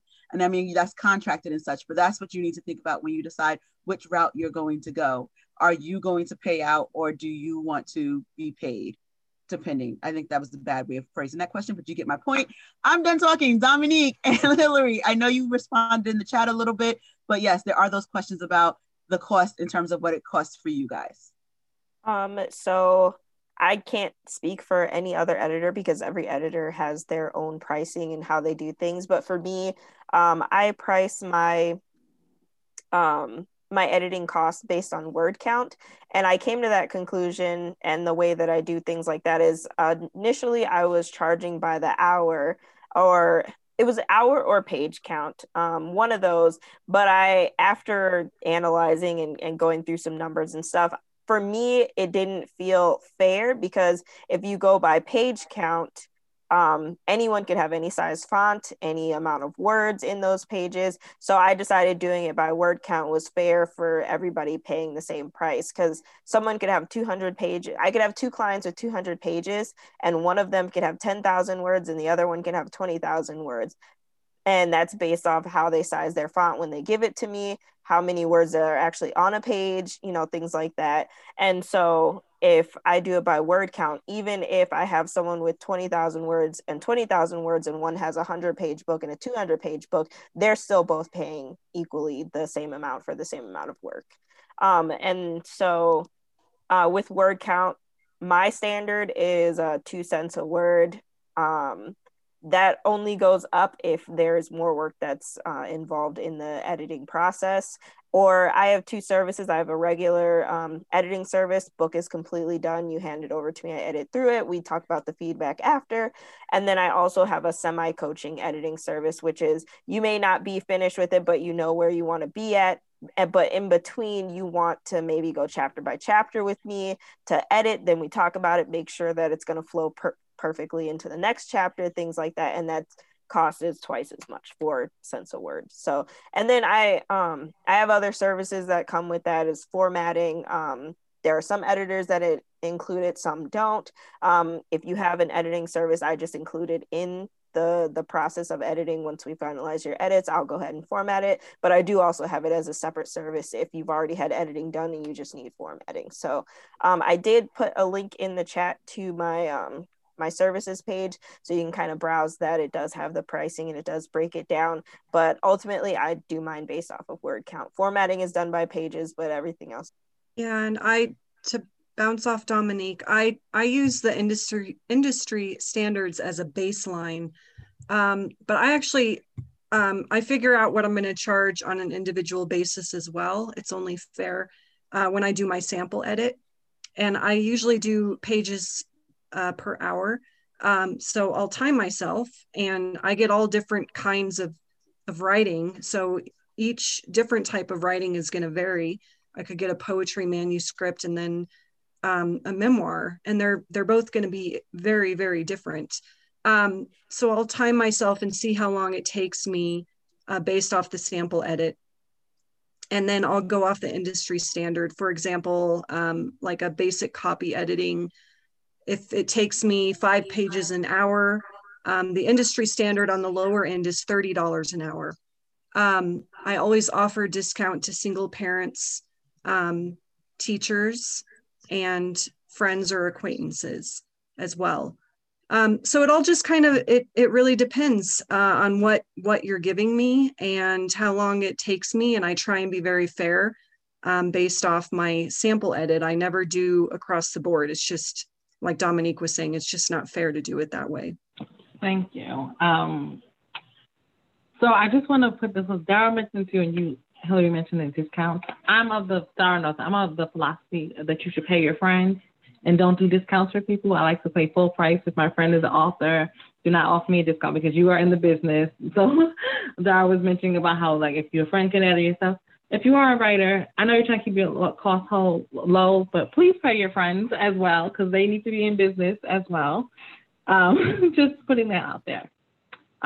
So we had a question, which is actually about like the beginning stages of writing. So let's go here before we dive into the rest of these Q&A questions. So as a writer that you have so many ideas and so many thoughts, how do you organize such thoughts to become a central idea that will manifest into a book? For me, I outline. I'm a very organized person. Outlines are my best friends. So if I have multiple ideas, I'll sit down and like look at all my ideas and I'll write outlines to them. And whichever one that I feel like I have the most information for, or that I feel I'm most excited about at that time, I'll just start writing that one and see where it goes. I think honestly, we never know where a book's going to go until we actually start. That's for me personally. Yeah, I gotta second the outline answer. That's something that I found has really helped me. A lot of people like to, they say that there are 2 kinds of people. There are plotters and there are pantsers. And when they say pantsers, that basically means that they're doing stream of consciousness. They just want to get every word down on the page and then figure out where the story goes as they write. I am much more of a plotter.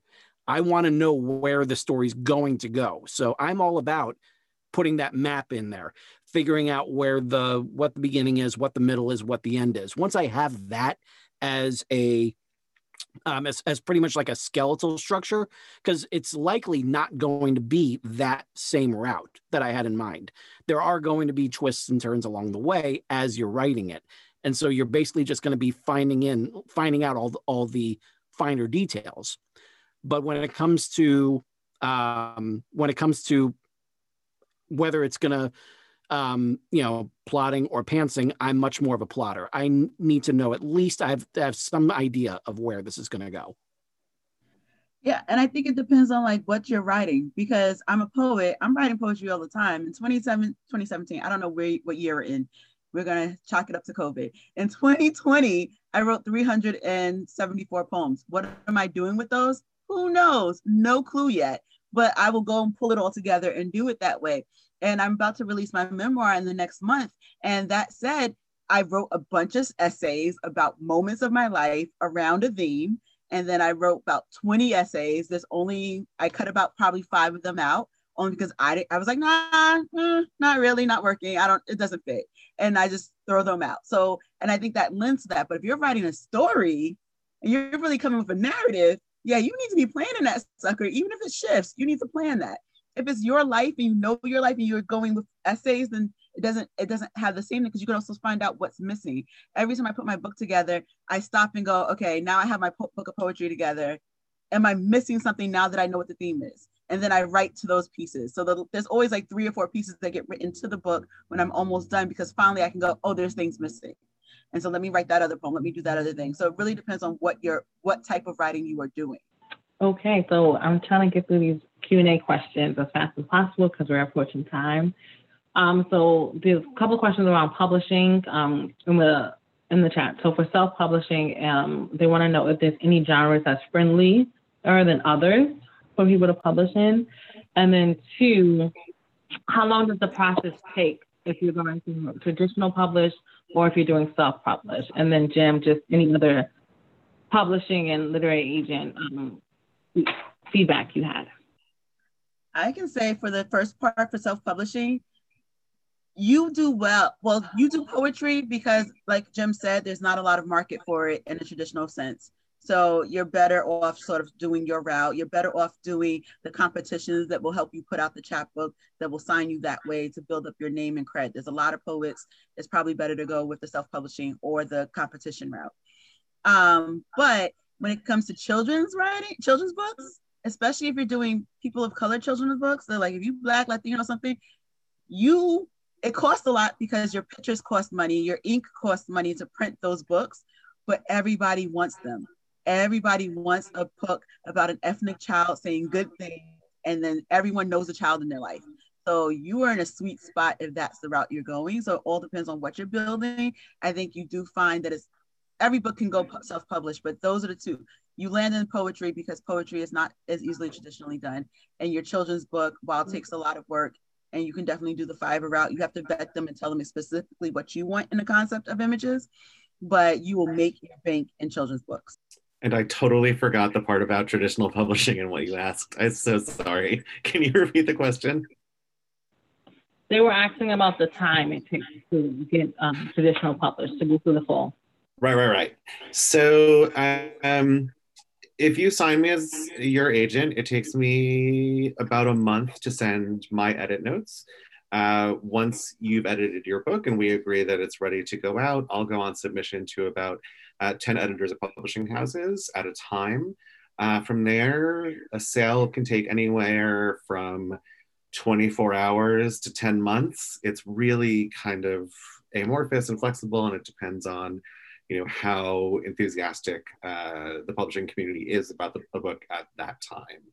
Once a book has been contracted, it's about 12 to 18 months before you're going to see it in a bookstore. It's going through the editorial process with your editor, it's going through a copy edit, it's going to the publicity and marketing team so they can start sending copies out to get blurbs, to get reviews. It can be a lengthy process. And to jump off what Dara said about picture books or children's books, those can take even longer because you have to find an illustrator. If you're the writer and not the illustrator, finding the illustrator and then having the illustrator do their work and then having all of the printing, I think the first picture book I sold about 2 years ago, and it's not coming out until next year. So it was a 3-year gap. But then I sold another one a year after that, which came out 2 weeks ago. So picture books and heavily illustrated stuff, it's really open. It can take a very long time, but you're probably looking at about 2 to 3 years. So while we're on children's books and illustrators, someone asked in the chat, how do you get an illustrator for children's books? And then for books in general, with children's books or any regular book that you're publishing, about the copyright. So if you are, as a writer, you copyright your book, does the artist also copyright their art that you have on the book? And how does that work with the book being copyrighted? To jump in for traditional publishing, if you're looking for an illustrator, the publisher will go out and find the illustrator, and they will get paid the same amount to illustrate the work as you got paid to write the work. So if you get $10,000 for the words, they get $10,000 for the images, and everything is sort of split down the middle from there. And the copyright is shared by the author and the illustrator, and that is handled by the publisher, who will register it with the Copyright Office. And then I'm totally going to make a little show and tell of the first picture book that I ever had come out, because I'm really proud of it. So while he does that, I'm going to ask, there's a slight question that is building in that as we talk about copywriting. So I just want to make sure that we are a little clear there. So in theory, whatever you wrote is copywritten, you wrote it is proof. That you get the certification primarily to if something should happen and you need to go to court. Therefore, you can prove it. You can, normally when I do my books, before I hand it to editors, I have sent it into copyright. So they usually come, the copyright and the book sort of land at the same time. That is not what's happened this time. I'm going to copyright my book right before I'm about to print it, because we've done so many edits that I just want it to be like right and then there. But the moment you even apply for your copyright, it is copyright into that year that you applied. The copyright website has gotten complicated and funky. It's a little bit less fun than it used to be, or easy, but it is still relatively cut and dry. But anything you put, if you write it, it is yours. You just don't want to get into the point where someone stole something. I've had someone steal something from me, and I've had to try to backtrack and prove that I had it before they stole it. So you definitely want to just be mindful of that. It does happen. And then if you wrote it, you put it on your Facebook wall or your Instagram, and then you put it in your book, it doesn't matter. You owned it all the time. You can do whatever you want with it. Now, do you want to put your whole book on Instagram before you actually put it in your book? Probably not. You may want to be selective on how much you're putting out there, but the copyright is still yours. But again, remember, I said earlier, as I was about to apply for one of those competitions, the rule was very clear that it could not have been put anywhere. I could have never even read it. And so sometimes I read my poems on Instagram that is still counting as published. That still means that they don't want to use it. So therefore, you just want to be cautious about all the ways in which you use it, because you may own the rights, but now someone else doesn't want to touch it. So you have to just sort of be mindful of how you navigate. But if you wrote it, it's yours. The copywriting is just really solidifying that it's yours. And they do searches when they go through it to make sure you're not copying someone else's writing anyway. So it's best to just keep with that. Okay, show and tell, Jim. This is I Dream of Papa by Livia Blackburn, illustrated by Julia Kuo. The exciting thing about this book is that it was written by a Taiwanese American immigrant, illustrated by a Taiwanese American immigrant, and edited by a Taiwanese American immigrant. And what these three people have said about the process in the launch was that in a business that has long defaulted to sort of upper middle class white people, that they individually as author, illustrator, and editor have not had the chance to have the experience of publishing where they can all sort of talk in the same shorthand and not have to explain their culture to their editor or to their illustrator. So it was, for me, just a really rewarding experience. And I hope people like it. Thank you. So we're actually going to wrap for the last question. One of the questions that you asked were how you find an illustrator, correct? Yeah. Oh, yes, you can answer. So it's various now because of the internet and everything. You can do Fiverr. I believe they have illustrators on there as well. But let's say you go to an Instagram page and you like their drawing, you can reach out to them and work out an agreement with them to illustrate your book. You can, if you know an artist and you want them to illustrate your book, you can do it that way. Someone that knows an artist. When you go the traditional route, all of that's handled for you. But when you are self-publishing, it's kind of a little bit more open. You can get an illustrator anywhere. You can have your kids illustrate your book. Whatever you can think outside the box, and stuff like that. Actually, I'm working on a book with my children, but stuff like that is, there's a deeper meaning in that. So I would say anywhere you can find them on Instagram. I'm only saying Instagram because that's visual, so you more likely find them there than Facebook or any other one. They won't be on TikTok drawing probably, but so you can find them any particular place, but you're going to have to work out an agreement.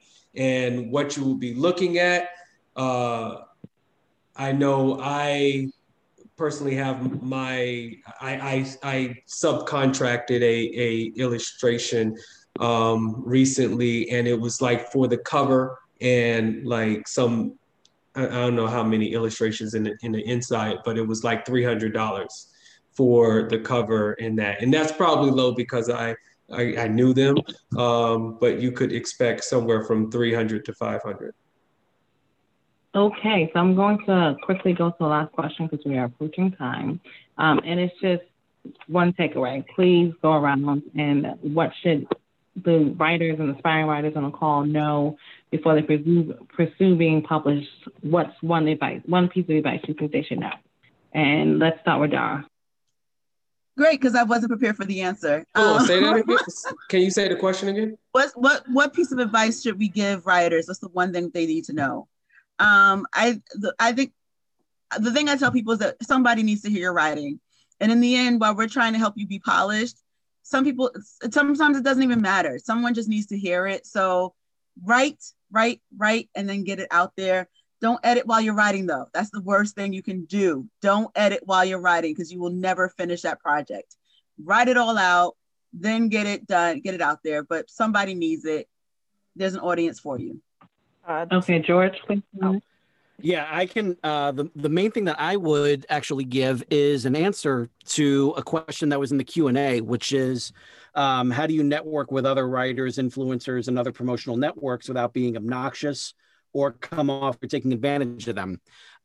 This is something I really, really strongly suggest that everyone really do, is to get involved with social media, get involved with writer workshops, and talk to them about the process of what you're doing. Share the process, because writing is a lonely job.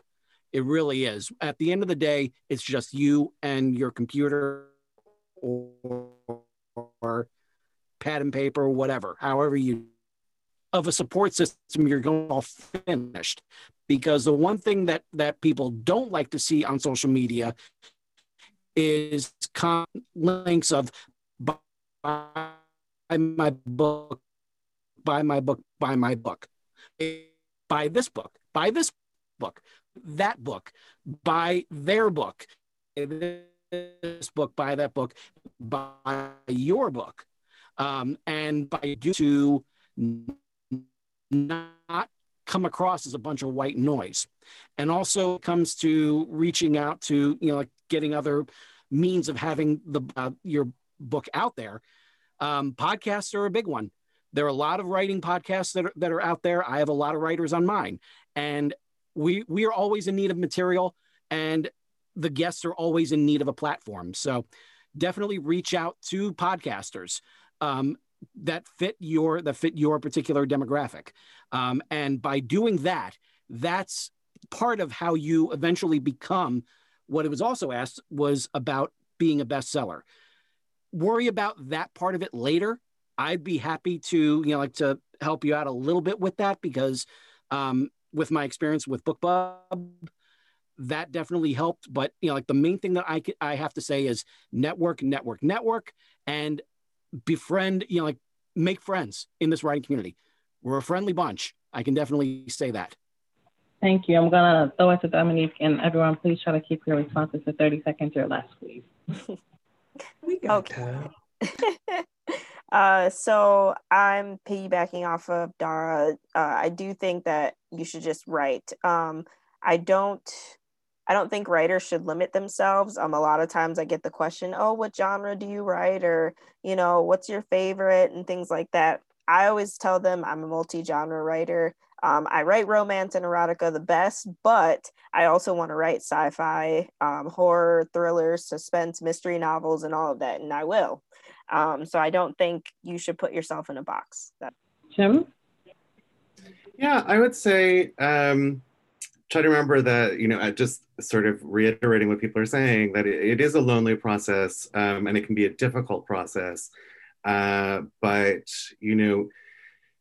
other people may have control over whether your book is published in certain ways or whether certain people get to read it, but no one can take away the fact that you are a writer and you have written. So try to find the strength of self-pride that comes with the act of creation, and remember that no one can make you a real writer. You are a real writer because you are writing. And Tony? I would say the title of this event is Beyond the Writing. So I would say my advice is to think beyond just writing. And you already have the skill of a writer. If you don't think you have the skill, then, take a class, start writing, write more. But when you're deciding to actually go pursue being a writer as a particular career or a business, then think beyond the writing. Think about your brand. And Hillary? I would say your words matter, and don't ever let anyone tell you that they don't, because you don't have a degree, because you don't have anything published, because you don't know anybody. That's crap. Your words matter, and what you say matters. And if you want to be a writer, you keep pushing, you keep at it, and don't let anyone throw a label at you like that ever, because you can do it. Okay, and that is a wrap on our Publish Me Too Beyond the Writing. We thank everyone for being a part of this. Thank you to our wonderful panelists. It was amazing. You dropped so many gems, and everyone in the chat and the audience is loving it. We will be having the recording available so people can view afterwards. So we thank you all on behalf of the New York Urban Young Professionals, to our publishing, the Black Authors Collaborative. We thank you all for being here today. Sorry, Dara, for a little mess up on the name, Black Authors Collaborative. We are happy to have had this event. We thank you again for the donations to the Bleeding Young Scholarship Fund. It's something near and dear to the New York Urban League and the New York Urban Young Professionals in our heart. Dara being a longstanding member, this collaborative has been great that we have now worked together 2 times to do our Publish Me series. So we thank you so much for being here. Apologies for the little sound difficulties in the beginning of the Zoom. But yes, this will be on YouTube. It will be on the New York Urban League Young Professionals YouTube. And I believe the Black Authors Collaborative will put it up as well on their YouTube channel.